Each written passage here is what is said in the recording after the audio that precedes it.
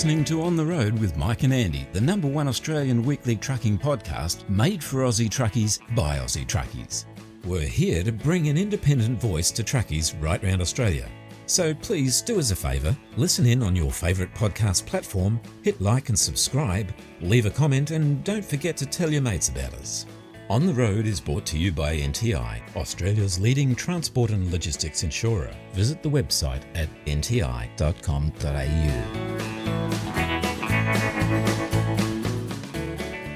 G'day and welcome back to episode 62 of On the Road. On this week's show, Ross Isles, an associate professor from Monash University, joins Mike to talk about an exciting new program called Driving Health. We hear from Mick Carter from Beyond Clarity, who shares in depth with Mike the very real issue of driver fatigue. Ben Charles continues his A to Z of what truckies can claim on their tax returns in his Wake the Truck Up segment. In something to talk about a little later on in the show, one very unhappy truckie shares his frustrations over being COVID compliant but still unable to go about his business. We've got all the latest from the On the Road newsroom along with great Aussie music from Christy Lamb and Lee Kernaghan. It's another boomer episode, so without further ado, let's get this show on the road! Yes, get on with it!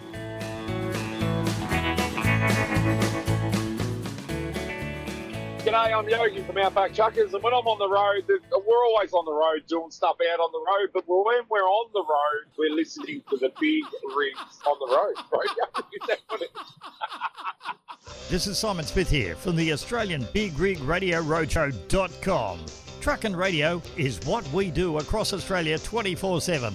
Loads of trucking classics every hour. If you'd like to drop us a line, love to hear from you at some stage. Our email address, bigrigradio@yahoo.com.au. Catch you down the road and take it steady out there. The Australian Big Rig Radio Roadshow.com. if you like the music of Jane Denham, and we know you do because you keep asking for it, this week we'd like to introduce to you another Aussie country rock songstress that'll just blow your socks off. Here's CMC Music Award winner Christy Lamb with Flamethrower.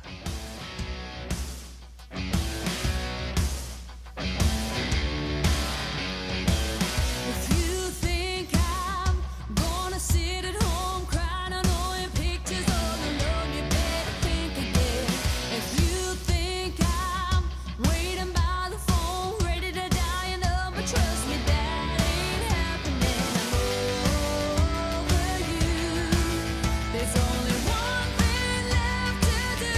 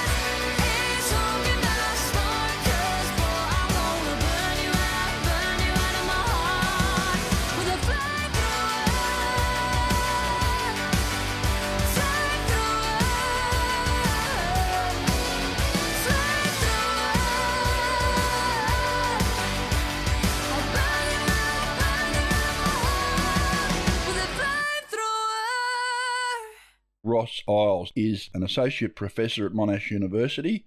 He's in the public health and preventative medicine field. He's part of a team that have done quite a bit of work on a program called Driving Health. He's out there with Alex Colley, Ting Zia, Elizabeth Pritchard, and a laundry list of other people who have been working on this project. And I think Ross has drawn the short straw, and they've sent him to have a bit of a chat with me and answer a few of the questions I've got. Ross Isles, welcome to the show. Thanks very much for having me, Mike. And no, it's not the short straw. Very happy to talk through what we've been doing. Righto. So I've been having a look at the Driving Health program and this new app you've got for allocators and things like that. That's the end result of a heck of a lot of research, though, isn't it? Yeah, it is. We've been going for 2.5 years now, coming up on the 3-year mark. And what the Driving Health project was all about, it was really to try and set a baseline for the health and well-being of truck drivers in Australia. Yep. Our partners in the study are Vinfox, the Transport Workers Union, and the New South Wales Centre for Work Health and Safety. What that's meant is we've set up this 3-year program of research that's really given us the opportunity to not only look at data that already existed, so we've been able to look at workers' compensation claims, for example, but then also go out directly to drivers to ask them about their health.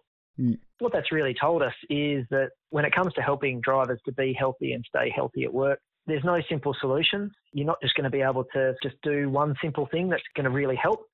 And I know we're talking about the end of the story at the moment, but where I've landed is that we can't just look to increase the capacity of drivers to cope with everything that they need to cope with at work. Yeah. We actually need to look at ways we can change the system that mean drivers can actually, be healthy and happy at work. Yeah, well, that's one of the things that I've been very, very passionate about, and I'm not the only one. I mean, I've had a bit of a look at what you did there in some of your collection of your data and how you did that.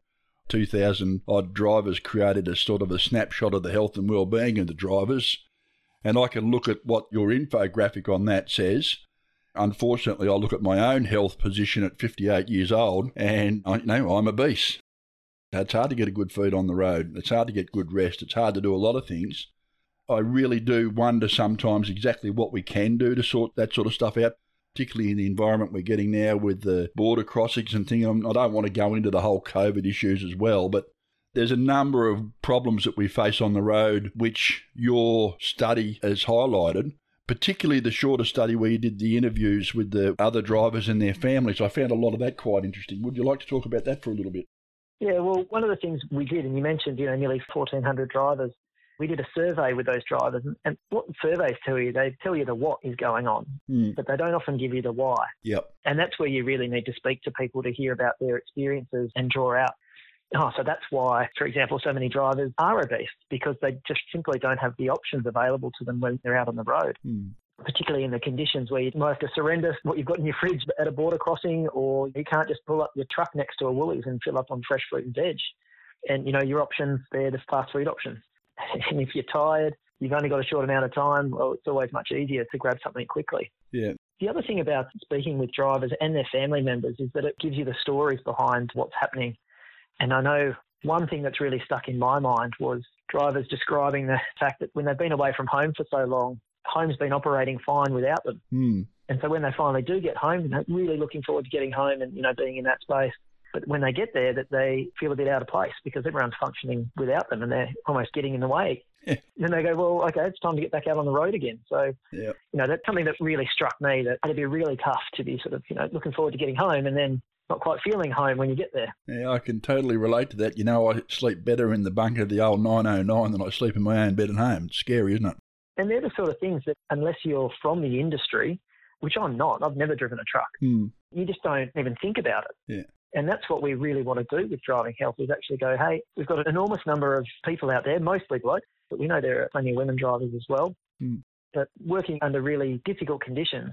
And we absolutely rely on what it is that they do. And what they do a lot of the time is actually putting their health on the line to do it. Well, this is the thing. And I've found that truck driving is sort of a vocation. It's a lifestyle, particularly long-distance truck driving. It's either something you can or you can't do. There's sort of not really a lot of middle ground. You either love it or you don't. And the guys that love it sort of tend to stay in it. It's getting harder and harder and harder to recruit and retain younger drivers these days, particularly with a lot of the mental health issues seem as though they're taking the forefront today. And I see from some of the comments that have been made by some of the drivers and families that you interviewed in detail, talking about coming home with a short fuse and not understanding that their mental health is affecting their work, and the isolation and the loneliness and all that sort of stuff. Have you got something to speak to that? Yeah, well, absolutely. A couple of things there, just some thoughts as you were talking there, Mike. One is that we did see in our data that drivers under 35 were much more likely to have severe levels of psychological distress. And the older drivers we saw that their levels of psychological distress actually decreased. Yep. And that could be because they're the ones who love it. And what drivers told us in their interviews was that they can do well if they've got their own mechanisms to cope with all the things that they've got to put up with. But the younger drivers, they don't have those mechanisms yet. And as young people entering the profession, the pressure can just get too much. Yep. And it's going to be hard to attract young drivers to work in that profession when that's the case. The other thing too is many of the drivers we spoke to, they always wanted to drive a truck. Yeah. Something they always imagined themselves doing. Yeah. And on one hand, there's concern that there's a lot of time spent on your own. But again, the drivers we spoke to, they actually like that. Yeah. They enjoy being out on the open road. They enjoy all the things that they say when they're out and about. They're quite comfortable in their own company, which I think is a good way to be. But I think, I guess most important is I think everyone has times when things sometimes that they normally would enjoy don't feel the same, is to have mechanisms or options for people to reach out when they're not feeling great. Yeah, well, that's one of the reasons why I'm quite happy to talk about all the healthcare issues and talk about things like Healthy Heads in Trucks and Sheds and Beyond Blue and all those sort of things that you can get at the end of the phone when you need it. Unfortunately, I think it's still seen as a little bit of a weakness if you need to reach out for help, particularly amongst the older male age group. That's just a personal observation. I don't know how right that is. What do you think about that? No, I absolutely agree with that. And in our interviews, the drivers told us that you just got to grit your teeth and get through it. That's kind of the image, if you like. It is. We're all 10 foot tall and bulletproof, 10% tougher than any other man. Well, yeah, exactly. I think that notion is changing slowly, which is good. The other thing that drivers told us is that when they do want to speak to someone, they want to speak to someone who understands a lot of the things that they're facing. Yep. And so speaking to someone who knows driving or knows drivers or who is a driver would have a big difference, because I think sometimes it's hard to get up the guts to speak up, but it's a lot easier to speak to someone who knows what it is that you're dealing with. Yeah. The conversation probably starts with there's something that's ticked you off that day, and whether it's you've turned up somewhere and they've asked you to do something stupid, or you've had to wait for 2 or 3 hours to even load or unload. It's a natural starting point to then be able to talk about the other things that might be bothering you. Yeah, it's very hard to find a lot of truck drivers that are comfortable to have that conversation, though. Absolutely. As far as being worldly experienced enough to sort of probably do more than just listen. That's probably another thing too, so... And sometimes people are a little bit worried about that next step in the conversation, like, are you okay, Dave? Oh. Yeah, people are worried that someone's going to say something to them and they're going to make things worse. And it's actually the bigger impediment to anything. You know, you're better off asking the question and then being in a position to say, geez, mate, that's a lot. I don't know what to do here. Is there someone else you should be speaking to? Yeah. Guys and girls talking about their health, whether it's mental health or physical health or whatever aspects of difficulty that they're struggling with on the road, because of the perception that when they do, it's going to be bigger than Ben Hur. There goes my ability to earn my income. There goes my ability to put the food on the table, keep the roof over the kids' heads, put the school shoes on. I felt that pressure myself over the years, and I know a lot of you have. So I want to get Ross's opinion on all of that, mate. There you go. That's a big one. Okay. Look, it is a big one, and certainly in the drivers we spoke to, there was a fear of if you do say that you're struggling, whether it be physical or mental health, that your job's at risk. But then also the drivers told us that they've had great bosses as well that have been really supportive. So I think probably for every risk of losing your job, there's someone who's actually there who would like to support you and actually has genuine interest in you as a person as well as a truck driver, if that makes sense. No, it does make perfect sense. Yep. So one of our study partners is Linfox, and they've got their Healthy Fox program that's basically designed to help drivers to be healthy and have options to go through. And one of the key things with our driving health allocator training program, that was the final step of our program, it's to encourage the allocators or the managers or the line managers to actually listen up when they're seeing things that might suggest that a driver's struggling, whether it be physically or mentally. And you mentioned a short fuse before, you know, someone's a bit more argumentative than normal, to actually encourage to have a conversation with them and actually encourage them to actually go and get things checked out. Because in our research, we found that most drivers experience pain while they're at work, while they're driving. And for those, 70% of them have been putting up with that for more than 3 months. We know that drivers are obese, and you know one of the difficulties there is we know exercise helps with weight loss, but how can you exercise if your knee's giving you grief every time you get in and out of the truck? Yeah. The last thing you want to do is do some exercise. Oh, yeah. getting things checked out, you might think, oh, it's just a sore knee, I've got to put up with that. But you could get that checked out. You could go to your physio. They can give you some exercises that you can actually perform. A good physio will actually talk to you, okay, so when you're driving, what opportunities do you actually have to exercise? They'll work with you to work out, or here's a way to actually start strengthening the bits you need to strengthen in a way that's not such a big hassle. And you'd probably be surprised how easy it is to strengthen up and resolve some of those problems. From our results, we see drivers are putting up with 3 or 4 parts of their body that have been hurting for, more than 3 months at a time. Yeah. I know when I'm sore, the last thing I want to do is go out and do exercise. Well, I agree. The last thing that drivers want to do is go out and do exercise. I'm talking to Ross Isles, Associate Professor at Monash University and part of the driving health team. We'll be right back after this quick word from our sponsors. There's nothing more devastating for a truck operator than to be involved in a serious road incident. We've all seen the impact of heavy vehicle accidents, and at these times, when people are most vulnerable, it's critical that they have immediate support from a strong, stable, reliable and experienced organisation. NTI is Australia's #1 truck insurer, the specialist you can count on to protect your transport and logistics assets, with the know-how to take control of the situation and the capability to reduce lost income by getting trucks back on the road again as soon as possible. Specialist products, experienced people, accredited repair and recovery networks, and industry advocacy is what we do. It's our specialty and we've been doing it for more than 45 years. For more information, visit the website at nti.com.au or go to the NTI Facebook page. Back with Ross Isles, Associate Professor from Monash University. What were your findings with respect to medication use or overuse or even addiction to strong painkillers? Is that something that's been prevalent in your findings? The drug use sort of pops up in 2 parts in the research that we've done. Or in one part where we asked about it in our survey. And our survey was completely anonymous. Yep.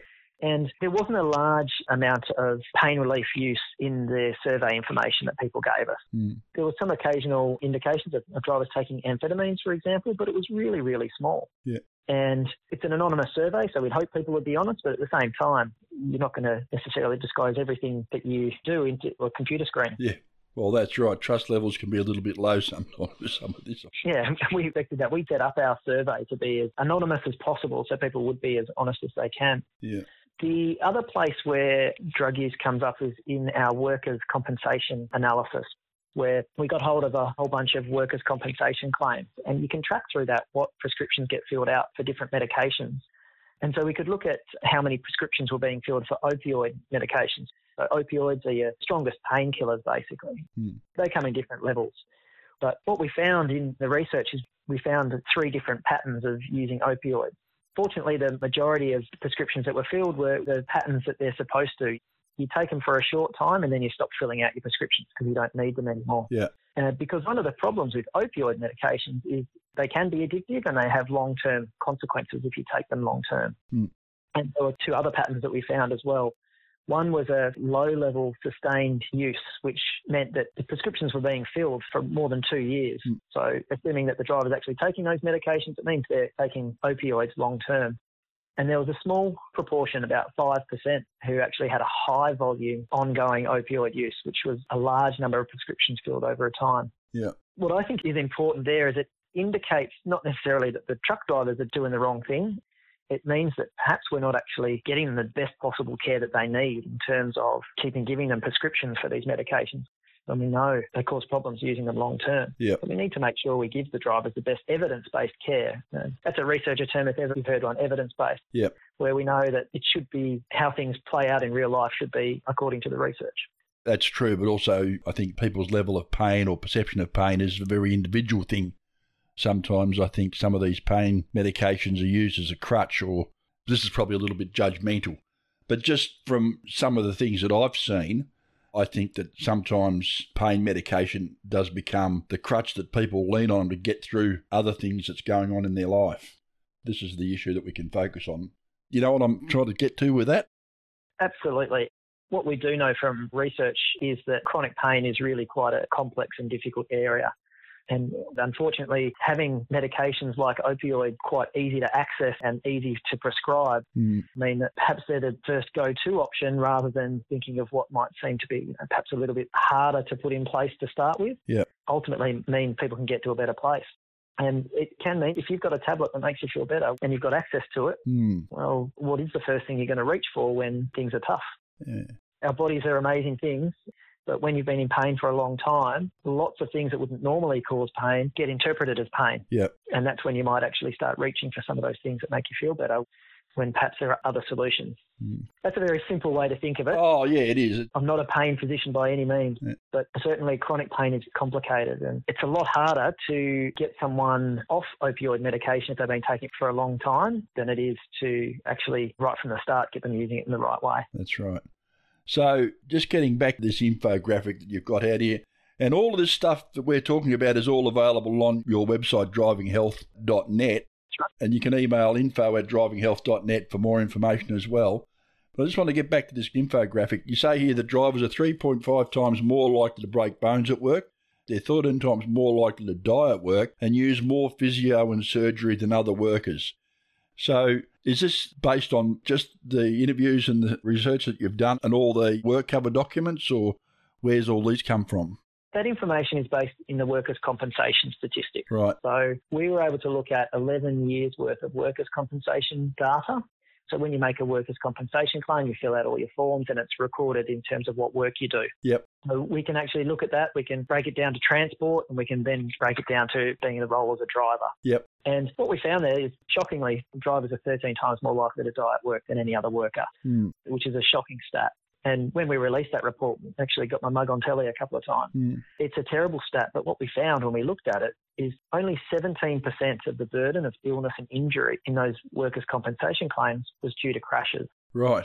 So that means the vast majority of workers' comp claims are actually due to other things, not like a crash. Right. The fact that drivers are more likely to break bones is coming from things like crashes.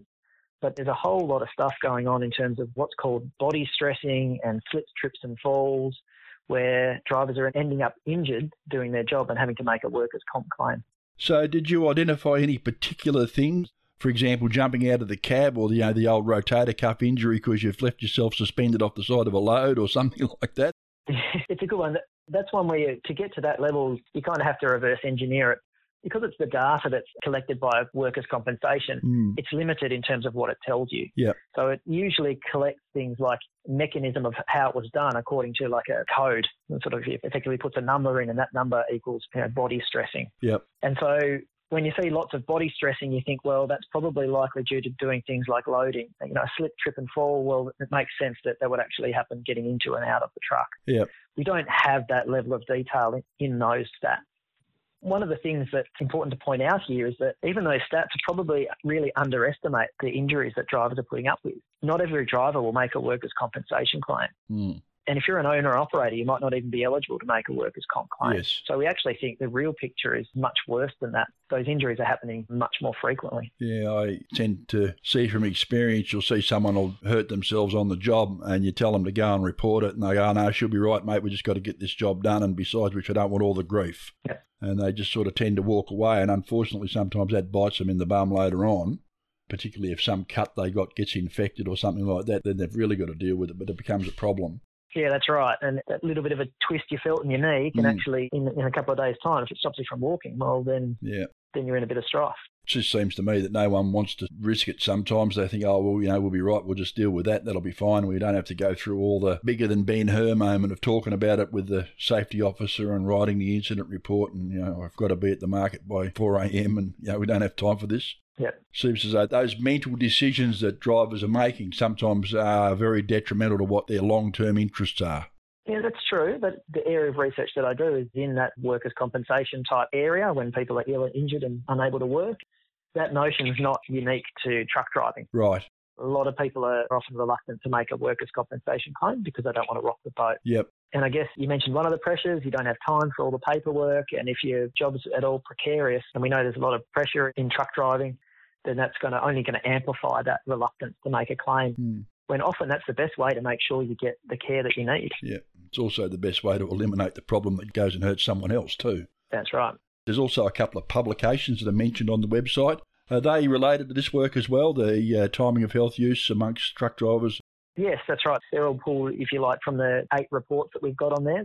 There's a lot in there. We've got a lot of information. What's also on the website there is we ran a series of webinars where we actually talk through some of the results. If you want to have a listen or watch the videos, run through some of the stats in sort of half-hour snippets if you don't fancy sitting down and reading through a 30 or 40-page report. We've got some infographics there. We've got some plain language summaries there too. What we've also got is a link to our Driving Health Allocator training program. So if you're in the industry and you want to know a little bit about how allocators or managers in the system might actually be able to help drivers with their health and help them to be healthy and stay healthy at work, that program takes about 20 minutes. It asks you some questions and gets you to watch some videos. We want as many people from the industry to actually check out that resource and give it a shot. And so links to that are all at drivinghealth.net. That's the focus of the conversation we're having today, this Driving Health Allocator training program. It's a free resource that you've developed, 20 minutes or so to go through that program? It's 20 minutes. It's absolutely free. And at the end of the program, there's a sheet of resources for you to download. So if you're a manager, you can download the resources so you've got them on hand. There's also some resources that are designed for the drivers. So you could actually print that out and give it to the driver. Yeah. There's QR codes attached, so all you've got to do is hover your phone's camera over them, so they'll take you to the page. And so that means if you're a line manager, we talked about before, if you have the conversation, you're not quite sure what to do next, there's some resources there that sort of point you in the right direction. And if you're a driver, maybe you want to read something, maybe you want to download an app, there are different options on those resources there. So is this the end of the road for this program that you've got going now, or is there more to come?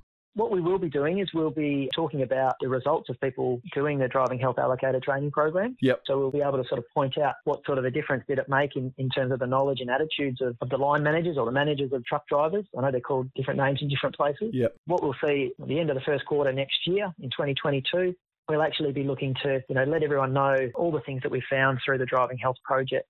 Keep an ear out for that. At the moment, it's really about this allocator training program, and all of the dialogue. An interesting note here, Mike, is that the dialogue was really drawn from the interviews that we had with drivers. Yeah. So we haven't just gone, this is what we think would make an interesting story. We've actually used pretty much the exact words that drivers told us to explain what are some of the things that the allocator or the line manager might be able to do to help their driver. Yeah. And if you help your driver to be healthy at work, then it makes your job easier too. Well, that's right. Allocators sometimes do the meat and the sandwich between the driver and management, if you like. Oh, yeah. There's plenty of jokes about having an allocator readjustment tool down beside the seat to use when you get to the car. Plenty of jokes about that sort of stuff. Like I mentioned before, the situation's complicated. You're not just going to simply solve it by getting someone to watch a video, but it's a starting point. Yep. And it's a starting point that looks at helping drivers by helping the people who help drivers, yep, if that makes sense. It makes absolute sense to me, and I'm sure it's going to make absolute sense to a lot of people that are going to hear this. Thanks very much, Mike. Anytime you want to talk, more than happy to take you through any of the things that we found in driving health research. Well, I'm going to be looking into it some more, mate. You can expect a phone call, and I'd like to know what you find down the track. And then hopefully from there we can look at the next steps to help drivers be healthy and stay healthy at work. That's the aim. That's the aim. Wonderful work. Mate, it's been a great thing to have you on the show. I've been very appreciative of your input. Thanks, Mike. I've been talking to Ross Isles, an Associate Professor at Monash University, focusing on driver health and wellbeing and the new allocator program. Please feel free to go to the website drivinghealth.net and investigate all the resources that are there.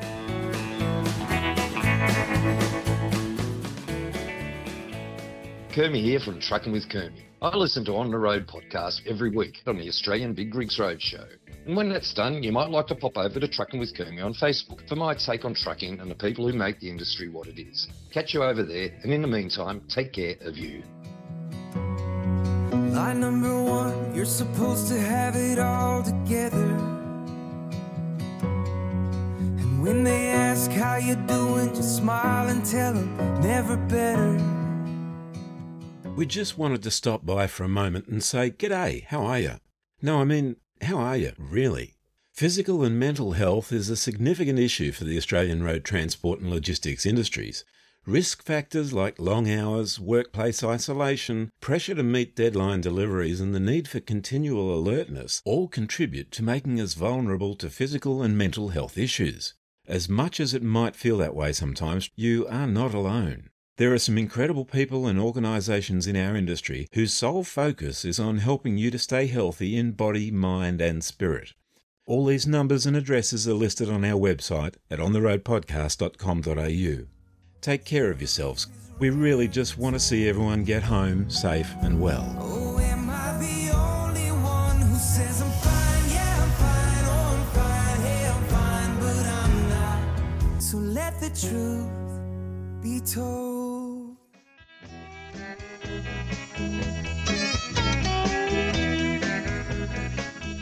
Just a quick word about our sponsors. Go to our webpage, www.ontheroadpodcast.com.au. You can see who the friends of the show are, and if their products are something that you're interested in or something that you may need, please support them because they support us and they bring our show to you.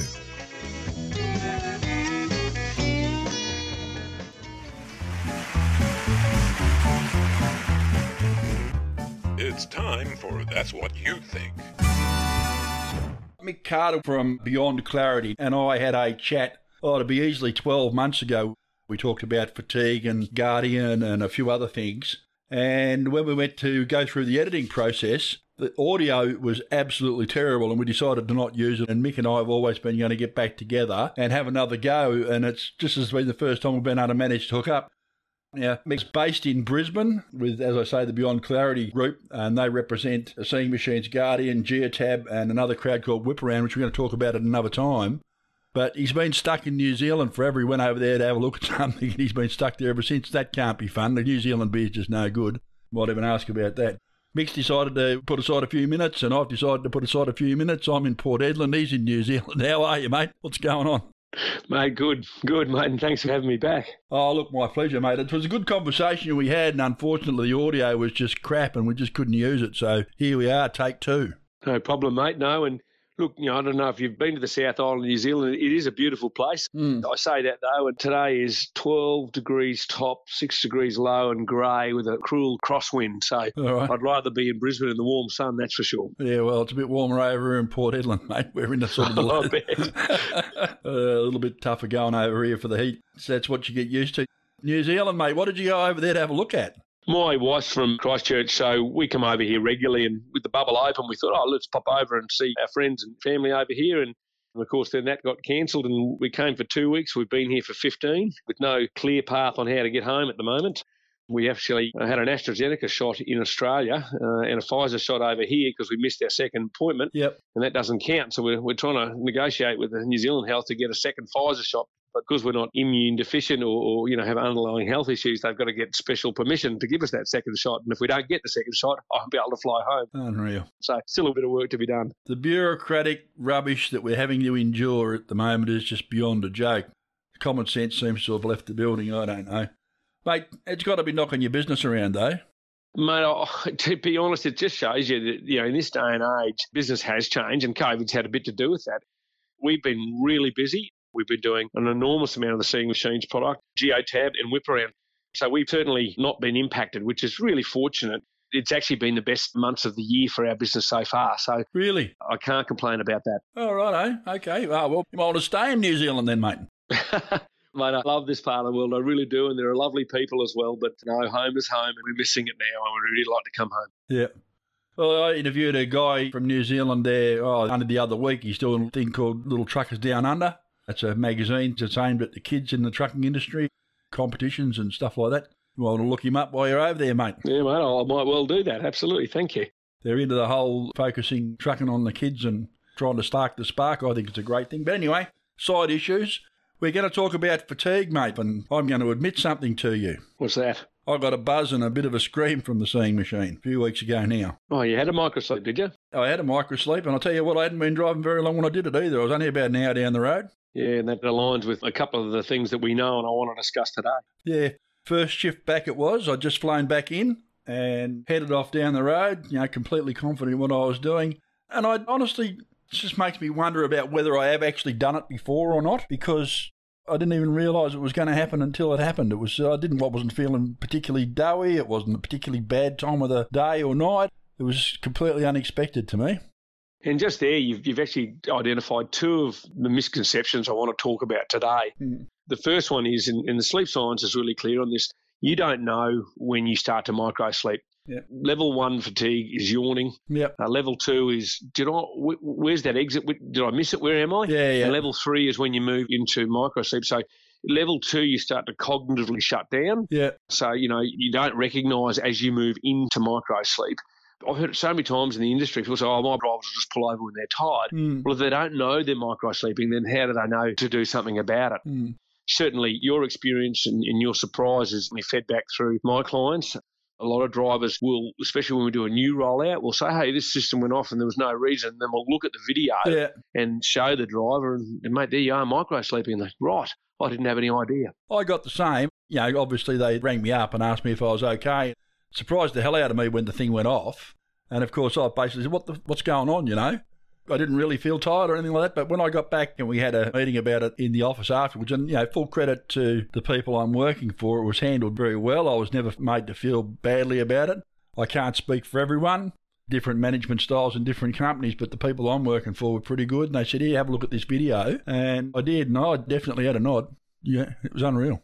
Yeah, and look, it's really important to understand that someone who's fatiguing isn't doing anything wrong. They're just fatiguing.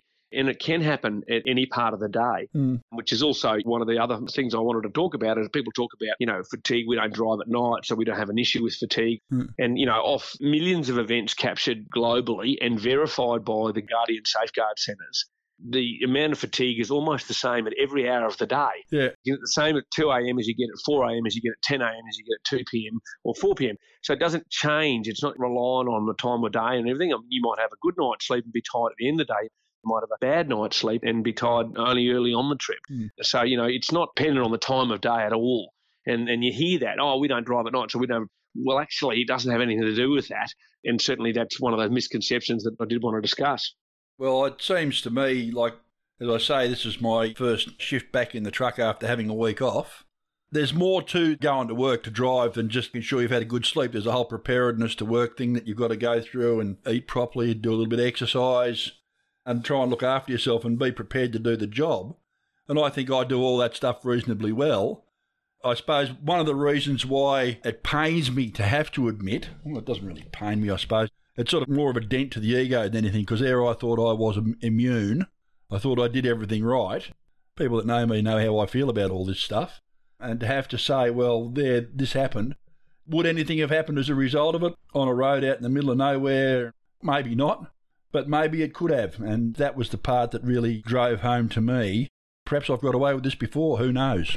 Yeah, and what we often see too is that the micro sleeps come in belts. You get a few in a row. You come in, you come out, you come in, you come out. And so that's where it's very powerful, because it gives the driver real-time information on his fatigue position. Yep. Then you can do something about it. If you don't know that you're fatiguing, then there's no way for you to really address that. I think about a court case, and I think it was in 2019, and the gentleman had fatigued and gone across the road, and a sedan, family of four in it, perished. And there was a DVR system in that car, so a camera system looking at him, but not the seeing machines. Yep. And that was part of the evidence. And he had 21 microsleeps before he had his 22nd. Yep. And it was the 22nd that was the crucial one. The judge said, "You're the most remorseful criminal I've ever had to jail." Yeah. And I felt very sorry for that guy, because he wouldn't have known he'd had 21 microsleeps. Yeah. He wouldn't have known that was the case.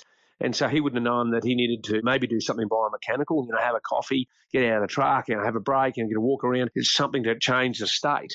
And unfortunately for him, that cost him his marriage, his house, and his freedom. And think of sleep science. That's a harsh ruling, but it was the ruling that was made. Had he had a system that could tell him now, hey, you're micro-sleeping, and as you say, a backup call, which is what Seeing Machines does. They look at each of the videos and they look at if there's true fatigue, they'll actually then phone the operations and say you might want to intervene or have a chat to your driver. Yeah. There's some science about why that Guardian Safeguard Centre is there. It improves the reduction of fatigue by 30%, is my understanding. So yeah. Certainly that real-time information is one of the most powerful parts of it, because then the driver can do something about it. Yeah, well, that's it. I'm not the only person now. I mean, I know I've had the personal experience now. I've had the distracted buzzers and all that sort of stuff in the past. I made an art form of it when it was first installed in the truck, to the point where I actually squinted my eyes shut and gave it the finger. But, GG Bike, I've seen a few fingers. Don't you worry about that. I'll tell you what, it was just so frustrating. But there's no escaping the fact that the technology of one form or another is in the cab to stay. There's no escaping the fact that somehow or another sometimes that's going to be made use of. There's no escaping the fact it does show exactly what happened, and if you're wrong, it'll show that. There's also no escaping the fact that all this technology is making people probably a little bit more, I hesitate to use the word professional because I think we've always been professional, but probably a little bit more aware of what we're doing and maybe reducing a few of the behaviours that aren't as beneficial as we think they are. You know what I mean? Yeah, absolutely. And you mentioned before that, when you first got in the cab, you're setting it off and distractions measured on the tilt of the head, up or down or left or right by certain degrees, 25 or 30 degrees, for 4 seconds. It can be lengthened. If you're driving a triple and you want to use your mirrors or something, you might want to lengthen the amount of time that you're allowed to look in a certain direction because you are going to use your mirrors. But what we do see is when the system goes in, drivers start to learn to stay inside the 4 or 5 seconds that they're allowed. They start to realise if you're looking down at it and you're trying to grab something, you can forget just how long you've done that for. And so you sort of realise, okay, well, that thing's going off, so I'm going to look up again. And that makes you exponentially safer. And that's true. You modify your behaviour a little bit, and I don't think that that's necessarily a bad thing. There's nothing like a bit of a smack in the back of the head to make you pay attention to what you should be doing, metaphorically, of course. Yeah, absolutely. At the same time, if that makes you safer, well, so be it. And like you say, you can be scrabbling around on the floor looking for your cigarette lighter that you've dropped or something like that. Not that I've done that for a long time, but I'm sure that there are blokes out there that can relate to that. For me, it's reaching down to grab a drink or something and then jamming your hand in the fridge or something. That's the one that gets me. But we should be talking about fatigue. We've burned 2/3 of our interview talking about other crap. I'm sorry. No, mate, I love it. But the listeners should know that there's more than Seeing Machines Guardian on the market. There are several systems on the market. If we're not talking about yours and you want to talk about yours, feel free to contact me. I'm more than happy to. But they all do the same thing. And Mick, I've discovered that it really does depend on where these things are installed, how sensitive and how painful they are too. Yeah, and I listened to your podcast with Adam Gibson from NTI when you talked about your experience. And you're right. We've got to place these cameras in the position that suits the driver. And sometimes it works where you got it, I think you had it originally, up on the A-pillar. Most of the time, we like to put it on the dash just to the left. Obviously, what we're trying to do is make sure we get a good view of the eyes because fatigue is measured by closure of eyes by 1.5 seconds.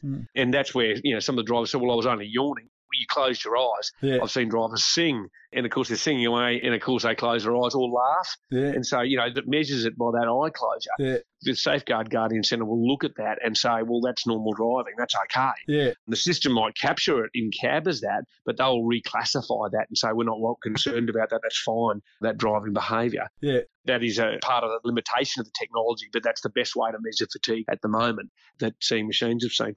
I'm talking with Mick Carter, Director of Beyond Clarity, and we'll be back after this quick word from our sponsors.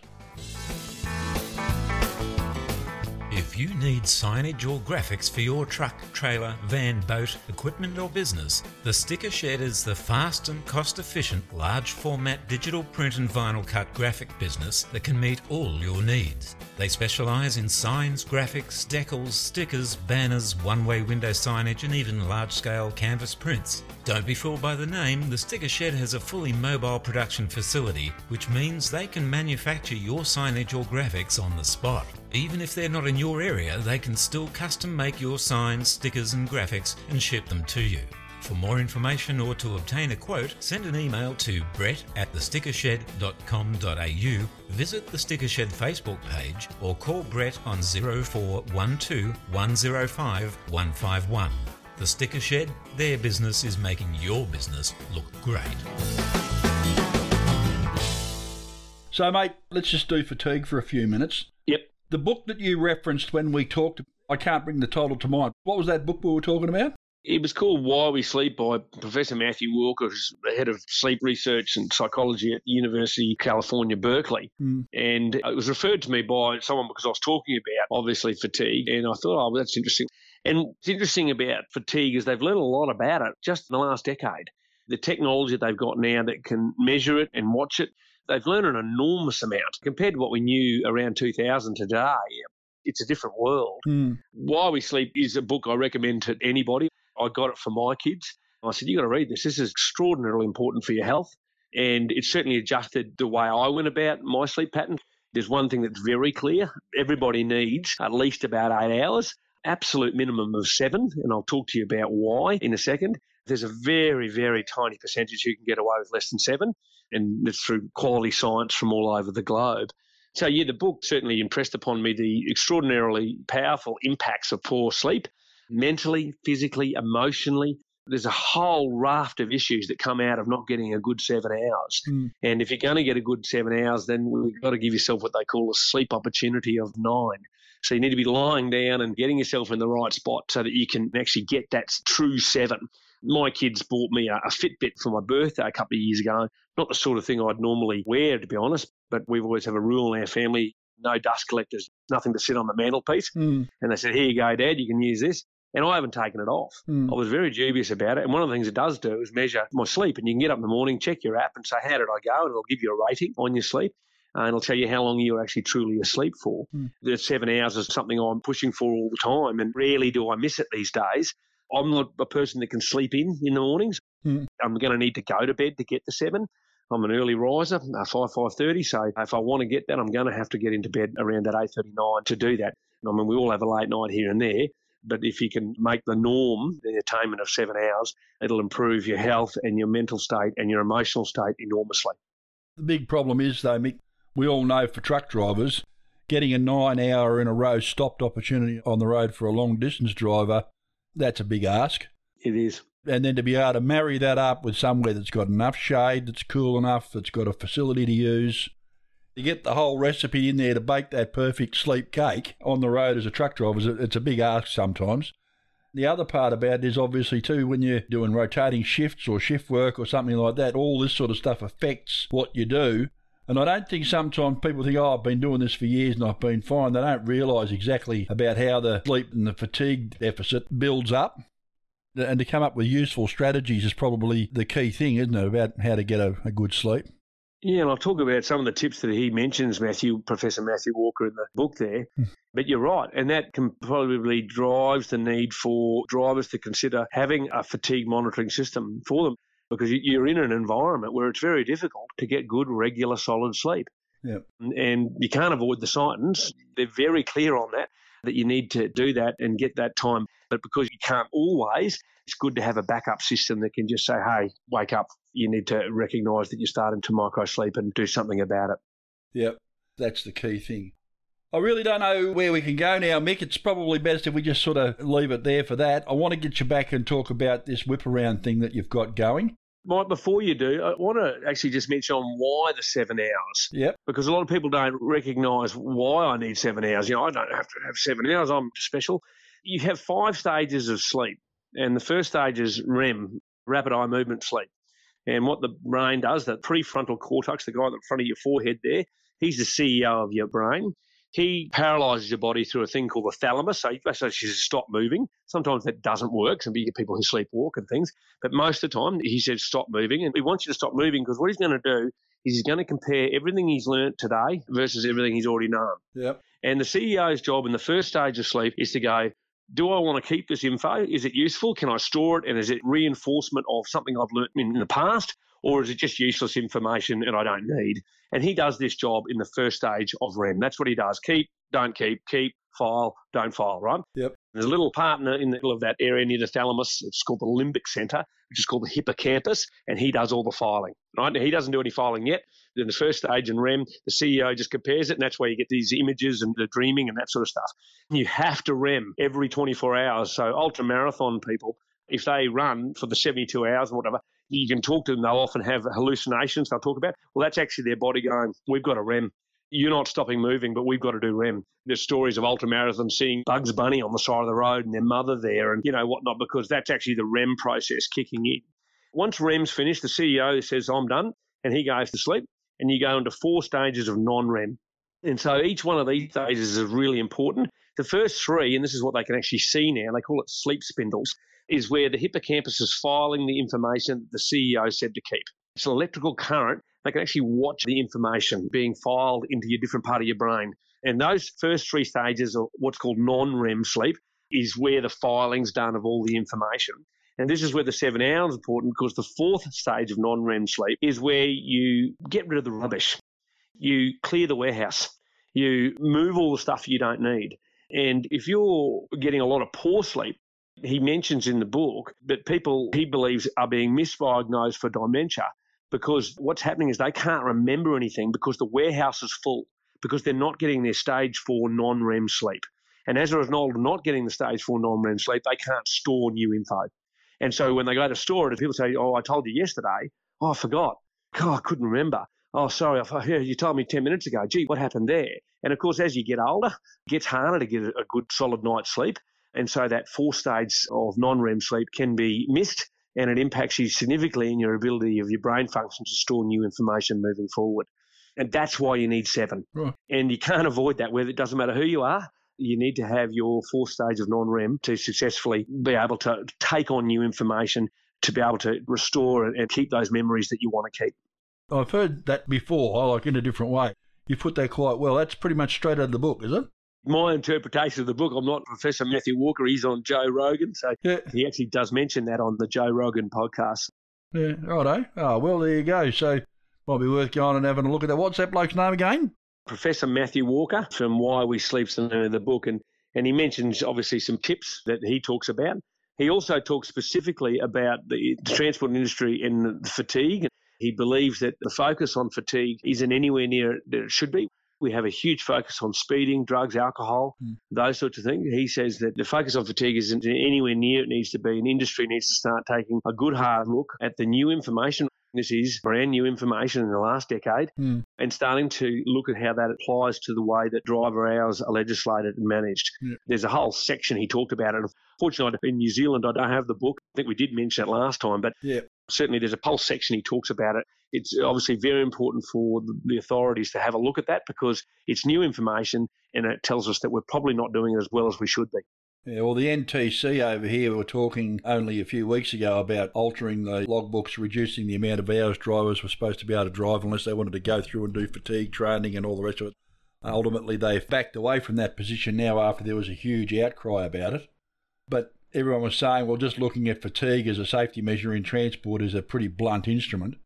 It may be a blunt instrument, but it is an important instrument. Yes, with the information that they had to do what they had to do. There was no challenging that. You mentioned earlier, Mike, I jumped in the truck and I was an hour into my trip. And that's when you had your microsleep. Yeah. That's actually what we see a lot of. If we saw, and this is one of the misconceptions, is that people say, oh, well, I don't do long trips. Yeah. I only do 3 or 4 hour runs and then turn around and come back. Well, what we see, the highest points that you see of fatigue are in the first 30 to 90 minutes. Yeah, right. Yep. So it's not the end of the route we need to worry about. It's the first bit, right? So if we're being told that we've got to do a Brisbane to Darwin and down the East Coast run, if I don't meet my first 5 hours and get through my speedy cams, I'm going to not get home on Friday night. I'm going to push myself to get there, aren't I? That's right. Yet that flies in the face of what we now know is that that's where a lot of the problems happen. They pop in the first 30 to 90 minutes. Yep. And if you look at the NTI report about some of the accidents and you drill down on some of the data, a lot of those accidents happen at sort of 45 to 90 minutes from the depot. Yep. And you said after a weekend off, well, that's your most dangerous time. It's kind of counterintuitive, isn't it? Yeah. After my weekend off when I'm rested, I'm more likely to get fatigue in my first hour than I am on the next day, on Tuesday, when I've actually done a full day's work. And that's very counterintuitive, but that's actually what we see with the data that comes through. So when we say legislate, we've got to drive, 5 hours and then you can have a break. It doesn't really work that way. And I think there's an opportunity with these styles of fatigue monitoring systems to look at the flexibility and fatigue that the industry's been talking about. Yep. Sometimes, as you know, Mike, you can pull up and you're as fresh as a daisy and I've run out of hours, but I can't drive the 78 minutes I need to go. Yeah. I've got to pull up here now and I don't feel tired and I could have had a nice bunk and a hot meal, but no, I'm in the back of the truck. So, there's certainly some opportunities here to look at the new information from sleep science and the new technologies there that can help provide that flexibility, which I think would make the industry potentially more profitable, particularly in those instances where you're pulling up an hour and a half short and you don't feel tired and you can get in. It'd be nice to see some things change, that's for sure. Yeah. I've been talking with Mick Carter from Beyond Clarity. They're the agents for Guardian and Whip Around and a few other things. You can look them up on the web, on Facebook. Mick, thanks for joining us, mate. Thanks for going through all that with us. Really appreciate it. And we'll get you back again to have a talk about Whip Around down the track. No problem at all. And if you get Why We Sleep or you don't want to buy the book, Just go and Google Why We Sleep 12 sleeping tips. There's some really nice tips. Not all of them are easy for drivers to do, but there's some interesting stuff in there, like the idea of having a hot bath or a hot shower, really hot shower. It brings the blood to the surface. You want to be more cooler when you're sleeping than hotter, believe it or not. When to exercise. If you do want to do your exercise, it shouldn't be as you're about to go to bed. So just Google Why We Sleep 12 sleeping tips and you'll find it quite easily. And certainly if you can adopt some of them, that may improve your ability to get those very important 7 hours. Okay, great. Well, we've got a bit of Googling to do. Thanks for joining us. Good on you, Mike. Thanks very much. Cheers. G'day guys, it's Tone from Tone's Trucking Stories here and TruckWiz, and you can now listen to the On the Road podcast on the Australian Big Rig Roadshow via the TruckWiz app. Download it from the App Store right now. Got a letter from the IRS saying your tax return is a terrible mess. It's time for Wake the Truck Up with Ben Charles, the Truckies tax accounting specialist. Soon as I get paid. Yeah, soon as I get paid. Thanks, Andy and Mike. I'm Benjamin Charles of Truckies Tax Accountants here each week to help hard-working Aussie truckies wake the truck up. We want to increase your refunds from 22 and onwards and help you recover extra refunds from the returns you've lodged by identifying unclaimed expenses. In the past weeks, from episode 58 onwards, we've discussed such things as how to amend your return to get your unclaimed refunds, how to keep perfect records using our free and easy method, how to claim your car up to $25,000 a year, and last week, how to claim your meals, whether you be an overnight driver, interstate line haul, and it's $30,000 plus, or you're working locally and it's around about up to $10,000. This week, we're going to go through all the other expenses, the stuff you know, but I'm going to highlight the things that you don't claim, that you should be claiming. Firstly, let's talk about clothing. Everyone knows about clothes, but the thing I find my clients aren't claiming, whilst they claim their boots, they forget everything that goes with the boots. Cleaners, dubbing, waterproofing, laces, the gel inserts, orthotics, odor spray, for instance. High-vis socks. You can't claim the blues and blacks, but high-vis are so fugly that they are work only. So switch to high-vis socks so you can claim the money you spend on socks. The same logic applies to undies. To protect your nuts from overheating or your thighs from chafing, there are now brands such as Tradies and One Steps and Fijis and so forth that protect you. Therefore, if you buy those protective wear, we can claim them as protective wear. Also, people claim their laundry habitually. Excellent. But they forget about the laundry they may do on the road. The washing machine, the drying machine, a little bit of powder adds up, sometimes significantly so. Prescription glasses. I know you wear them at home. Some people say you can't claim them, but think about it. If you buy a pair of prescription glasses and you use them 60% of the time for work, to read, to drive, we'll claim them 60% of that cost. The same logic applies to other things that you use privately, like your car. Back rubs, dink rub, deep heat, other things to keep you going for those 14-hour days whilst driving a truck, let's claim those. Those thwackers or thongs that you wear, you might wear them while you're driving, but you'll also wear them while you're showering. And to avoid skunkiitis, I'm not sure what the technical term is, but if you're going to wear them in the shower, let's claim them as protective wear. Any braces you have for your back, knees, wrists, ankles, COVID masks, and hand sanitizer. Your telephone. I know you know about your telephone, but too many people underclaim or pull a figure out of their proverbial. Let's sit down and find the time you spend on the phone versus privately. You might spend 6 hours a day on the phone for 6 days a week, whereas you spend 2 hours a day privately, 7 days a week, 14 hours. Therefore, 72% of the time when you're on the phone is for work. So we claim 72% of it, okay? So it's like a mini logbook for your phone. So do that to make sure you claim the most you can claim and it's supported. People know about the telephone, but they forget about all the telephone accessories. Your phone chargers, your protective cases, your screen protectors, your Bluetooth headsets, your repairs, your phone apps like Wiz and Logbook Checker, your phone holder and cradle, even torches, batteries for torches, headlamps and so forth, I find people forget. All the other stuff, when it comes to tools, I think you know about. Then you've got your licenses. Believe it or not, I come across truck drivers who forget to claim their license. So make sure you claim your licenses, be they truck license, forklift, dangerous goods, SLP, MSIC, fatigue management, traffic history, demerit point report, white card, blue card, medical check, police check, piss test. If you have to pay for one of those things, claim it. Logbooks you know about, stationery you know about, $10 for donations you can claim for that chicken feed, gold coins you hand out. So they're the sort of things that people forget. You know about the rest, and of course, no matter whether it's your car or your clothing or all the things I've just highlighted and all the things you already know about, make sure you use the Tax Mother Trucker card and photograph every receipt using our free and easy method, which we went through on episode 59. So remember, Andy, Mike, and I are always keen to hear from you. So please send in your questions, requests, and comments to ontheroadpodcast.com.au, or if you're a lazy truck like me, 24/7, call us on 1300 51151. Remembering your questions are things that all truck drivers may be interested in. Remember, everything I tell you about today is just passing on information that you can find by calling the ATO on 132-861 or jumping on ato.gov.au, because only the ATO are correct when it comes to what you can and can't claim. So don't believe me, don't believe others, don't believe the fellow truckies. Finally, for God's sakes, wake the truck up.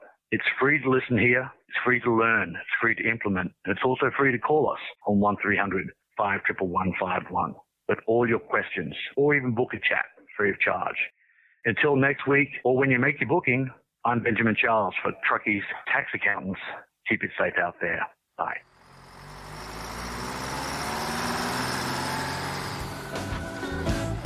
Soon as I get paid. Yeah, soon as I get paid. On the Road News is brought to you by Big Rigs, Australia's national road transport newspaper. Hey Mike. Hey, how are you, mate?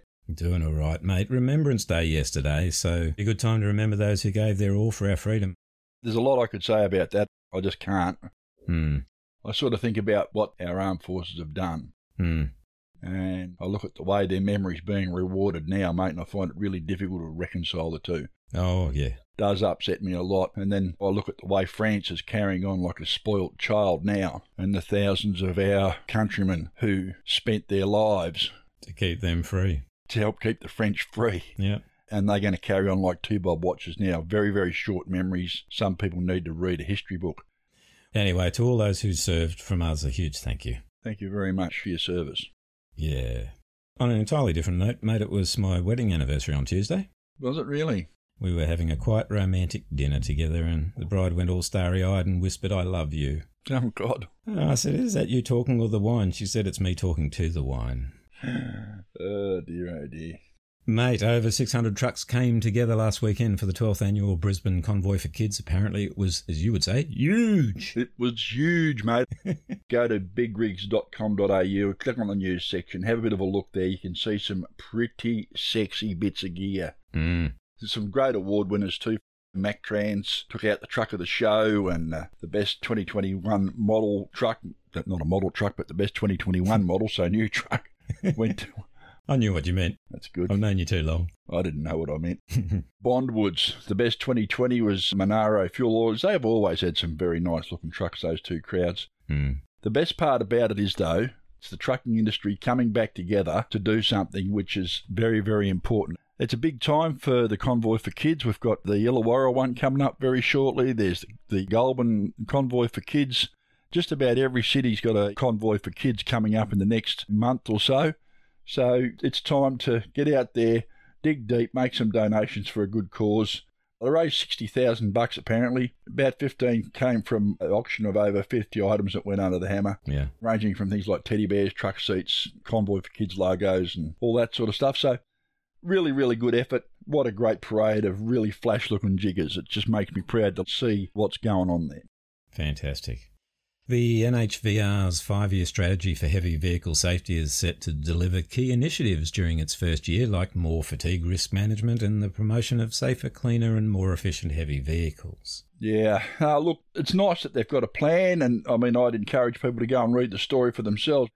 There's 3 guiding themes based about the plan that's been driven by the industry, including creating positive change for individual behaviours and culture, driving uptake of a more modern, safer heavy vehicle fleet, and influencing road network design and use to support road safety. Sam Petricotto's been out there flogging his vision. Yeah.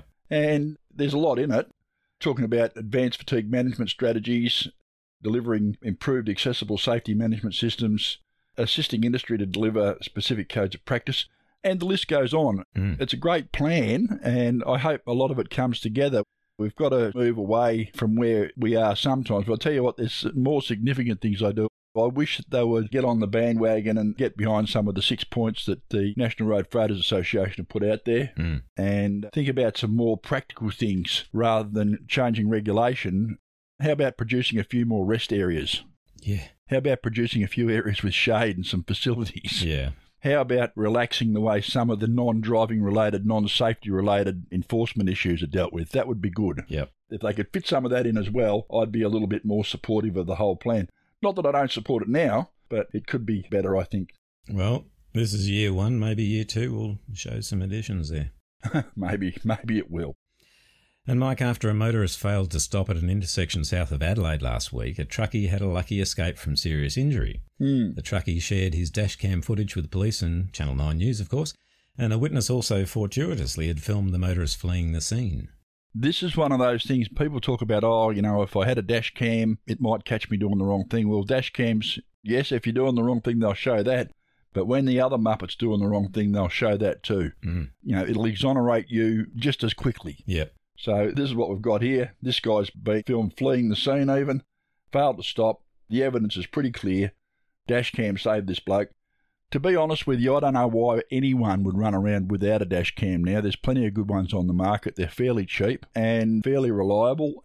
If your company hasn't put one in yourself, and at least that way you've got control over the footage. You can have a look back in retrospect and you can learn a few things yourself, actually. You can be surprised how much you contribute sometimes to some of the things that go wrong. I know from my experience, I've looked at some of my footage sometimes and I thought, gee, if I'd only reacted just a little bit earlier, it's actually made me better, I think. Well, mine's reminded me of just how vocal I tend to get when I'm driving. Not something I can usually play back in front of the missus. Well, this is right. Yeah. That truck one might come in handy on some of mine, mate. Indeed. Mate, in Who Owns Who in the Zoo news, Oztec Chemicals Proprietary Limited has been acquired by specialist chemicals business DGL Group in a $13 million deal that sees DGL expand into the sustainable vehicle space.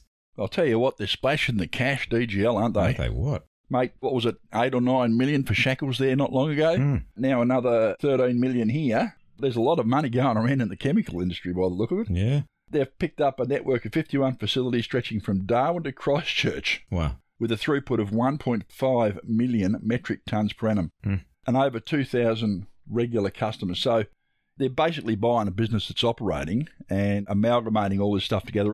Obviously, some of the customers that they've picked up from other acquisitions will be merging together. It's going to create one much larger entity. DGL says they're going to retain all of Oztec's staff and management. We'll see how they go. I've carded stuff for DGL. I was just going to say, if they're looking for drivers, I know a very experienced tanker driver that'd be an absolute catch for them. And, mate, facing 6 charges of fatigue breaches that carry a penalty of $103,440, a driver has instead been ordered by the South Australian court to obtain an electronic work diary. Interesting one, that. Tell you what, he's escaped a bit of a fine, hasn't he? Somewhat. Yeah, just to get an electronic work diary. We've had conversations about electronic work diaries for ages now, and there are some on the market that are pretty easy to get your hands on. You don't have to run a paper diary anymore. You don't have to be stuck in that mould, and there are a lot of advantages to running an electronic work diary. It just does require a little bit of a change of attitude. Remember we talked last week about the breaches that were caught up in that Operation Convoy? Yep. Mate, a lot of these little breaches can be caught by the electronic work diaries. They prevent you from making mistakes, going over hours, caught them now here and there. So the court ordered the driver pay a $6,000 fine, which was wholly suspended if he was compliant with this enforcement order. So they seem as though they're going to go ahead and do a lot more of these things now. They're going to stop fining people millions of dollars and start making them do some things that improve their safety, have some training and stuff like that. Yep. Nothing wrong with that. I don't have a problem with that. But it is something that needs to be, I suppose, a little bit more targeted. There are a lot of benefits there for people that are using electronic work diaries, as I've said and written about in the past. So if you go to the story, truckie ordered by an EWD on bigrigs.com.au, down about the bottom of the story, there's a link there you can click and you can see all the benefits of having an EWD. and they will be a lifesaver financially for a lot of guys, I think. Too many guys make silly administration errors, which cost them big money. It happens over and over and over again. One sure way to stop it is to embrace the technology sometimes and let that work for you. Yeah, not always easy for us technophobes. No. Yep, it's worth it in the end. It is. Well, mate, that's all of our regular news, but a little bit of off-the-record news without notice. Rumours flying around on Twitter at the moment that a certain Austrucker might be heading into politics. Any truth in that? Well, I've had a couple of conversations with a few people. Yeah. And I can't see it happening. I enjoy sniping too much from the sidelines. Look, having said that, never say never. I honestly think that there is a place in the Parliament or, in the House or the Senate for someone who speaks their mind. I can't imagine how it would go down if you saw me stand up to make a maiden speech and me say, "Listen up, you bastards." Ren Sterl might have a laugh. I think there'd be a few, mate. Pauline Hanson might have a laugh. Yeah. But I'm fairly sure the Senate might find it less than amusing, although it'd be interesting to have it in Hansard for prosperity. I sort of think that might tickle my fancy, but there's a long, long, long way to go before any of that would happen and a lot of considerations to make.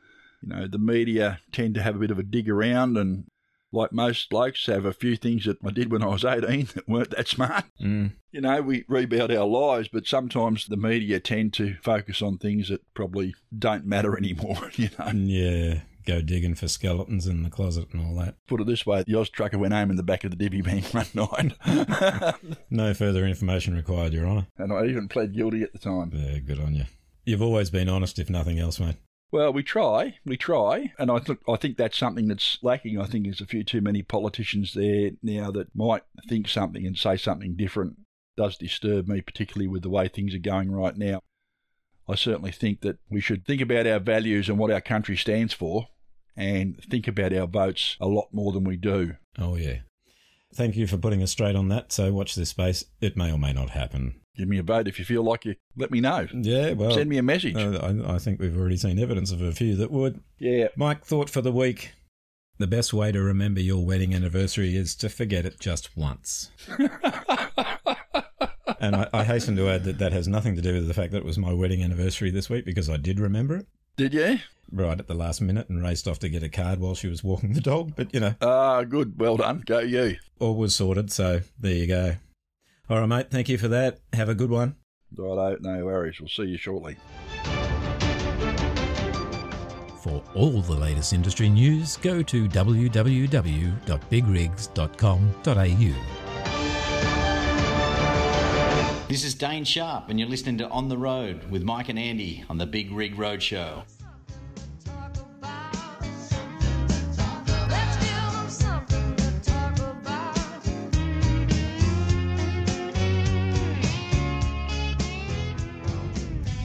It's Mike Williams from On the Road podcast. How you going?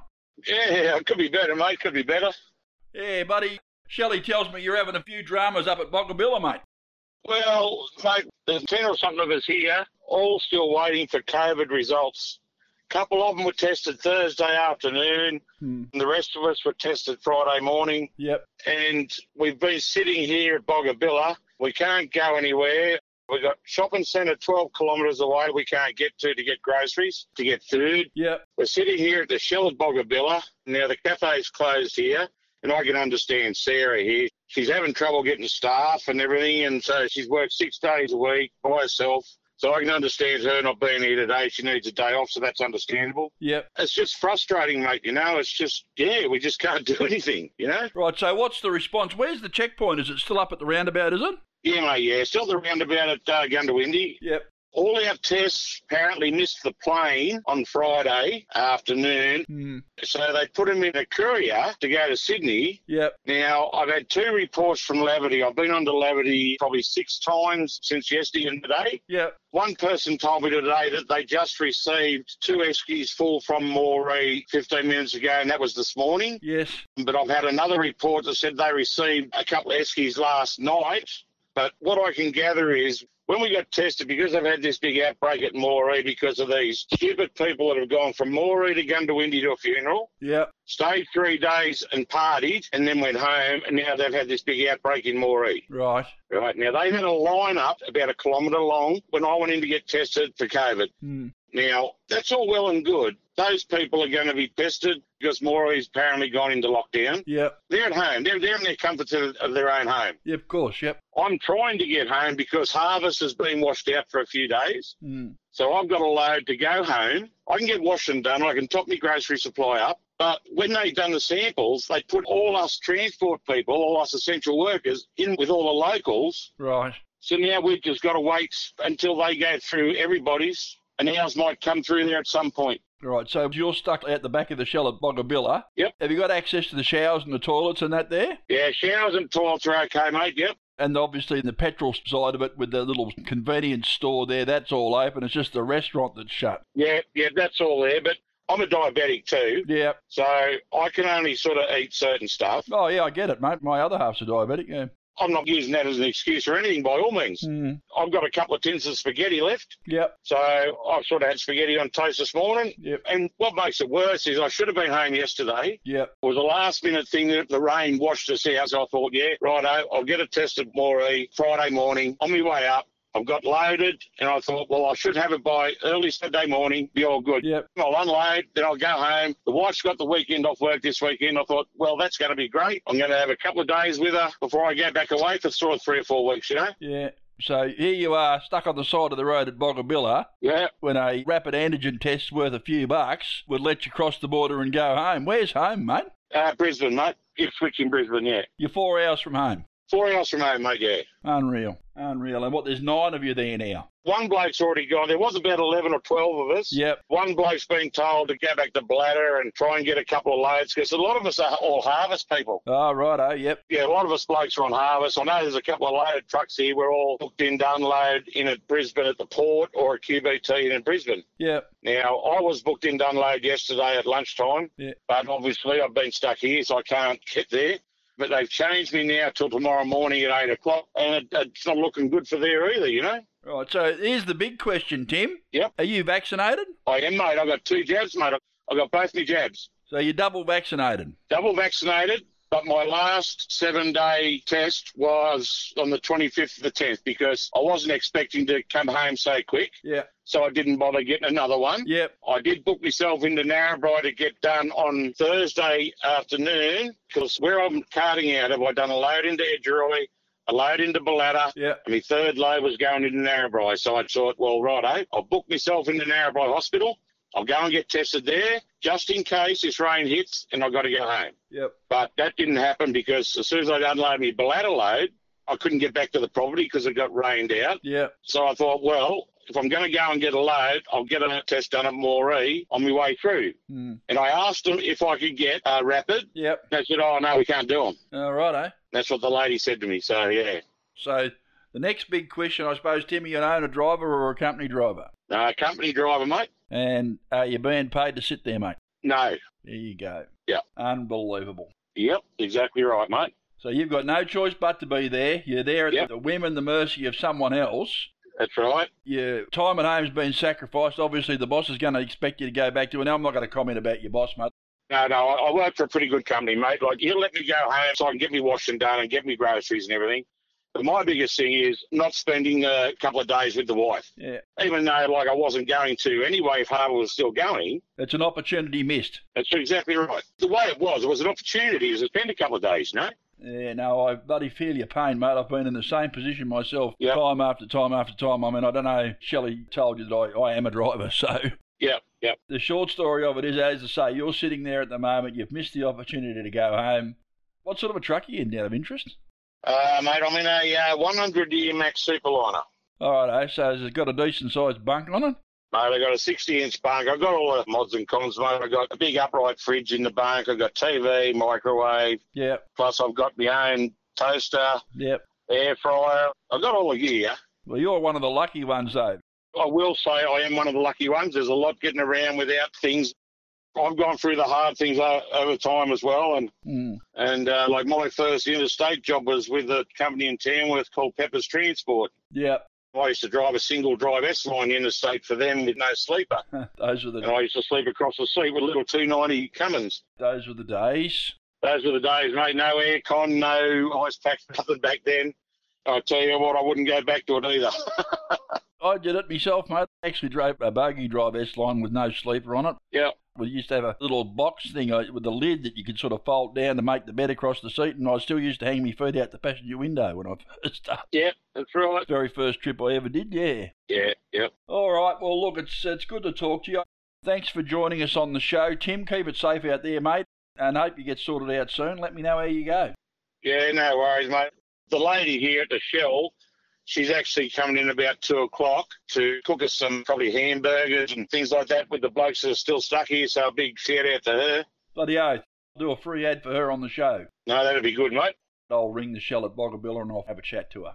That'd be much appreciated, mate, so... No, we'll do it. All right, Tim, you take care, mate, and we'll catch up with you again down the track. No worries, mate. Thank you very much for talking to me. Righto, see ya. See you, mate. Well, that was Tim.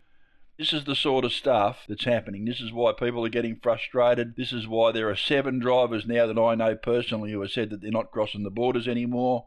You know, all this sort of stuff's coming up all the time. It's got beyond a joke. We really, really, really do need to do something about this. The rapid antigen testing that Simon O'Hara from Road Freight New South Wales, Glenn Stirl and Gary Mann from the QDA have been talking about. We've got to keep dealing with this COVID-19 nonsense, and I call it nonsense because in my opinion it is. But for God's sake, can we at least start getting a little bit sensible and dealing with things a little bit more realistically? This ridiculous situation we have, stuck at a border because you don't have the right piece of paper, even though you're double vaxxed, it's got to stop. It's insanity.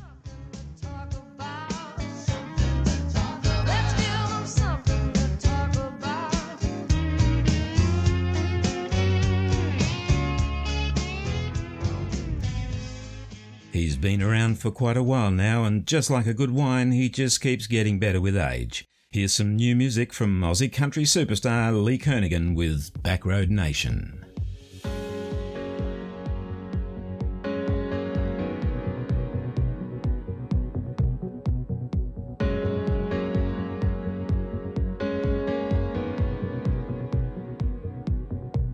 Well, it's road train dust on a blue track. It's cane fields getting lit, and it's combine lights before the dawn. It's a new LaRue sunset. It's 40,000 years of dreaming. The heartland keeps on beating. That's us flying down an old dirt road. That's us driving through fields of gold, getting high on a country station, rolling through this back road nation. And that's us, and I got you next to me. Right here is where I wanna be. We got a good vibration, living in this back road nation.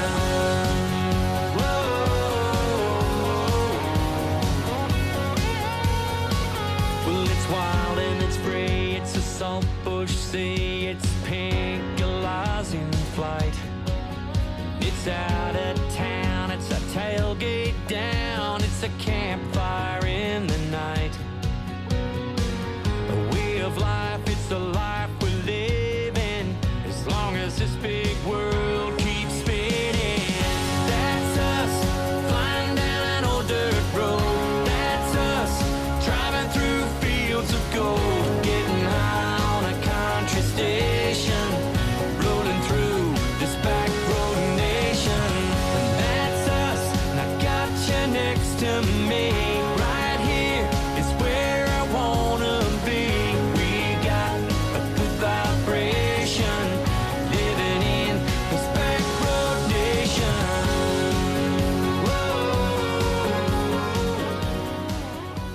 That's our show for this week. Thanks for coming along for the ride. On the Road is proudly brought to you by MTI, Australia's leading transport and logistics insurer. Be sure to join us again next week when Mike says... Mate, I'm excited. Andy says... I should be okay because I'm sitting down. And our guest says... Yeah, well, it's a huge one. Until we catch up with you again next week, play nice with each other and most of all, stay safe out there. Bye for now. The team here at On The Road believe in the right to free speech, and whilst we might not always be in agreement with the views of our guests and contributors, we support their right to hold and express those opinions. It's unsung towns and ancient ground, a road that never ends. It's the homeland song that when you're gone, calls you home again. And that's us, flying down an old dirt road, and driving through fields of gold.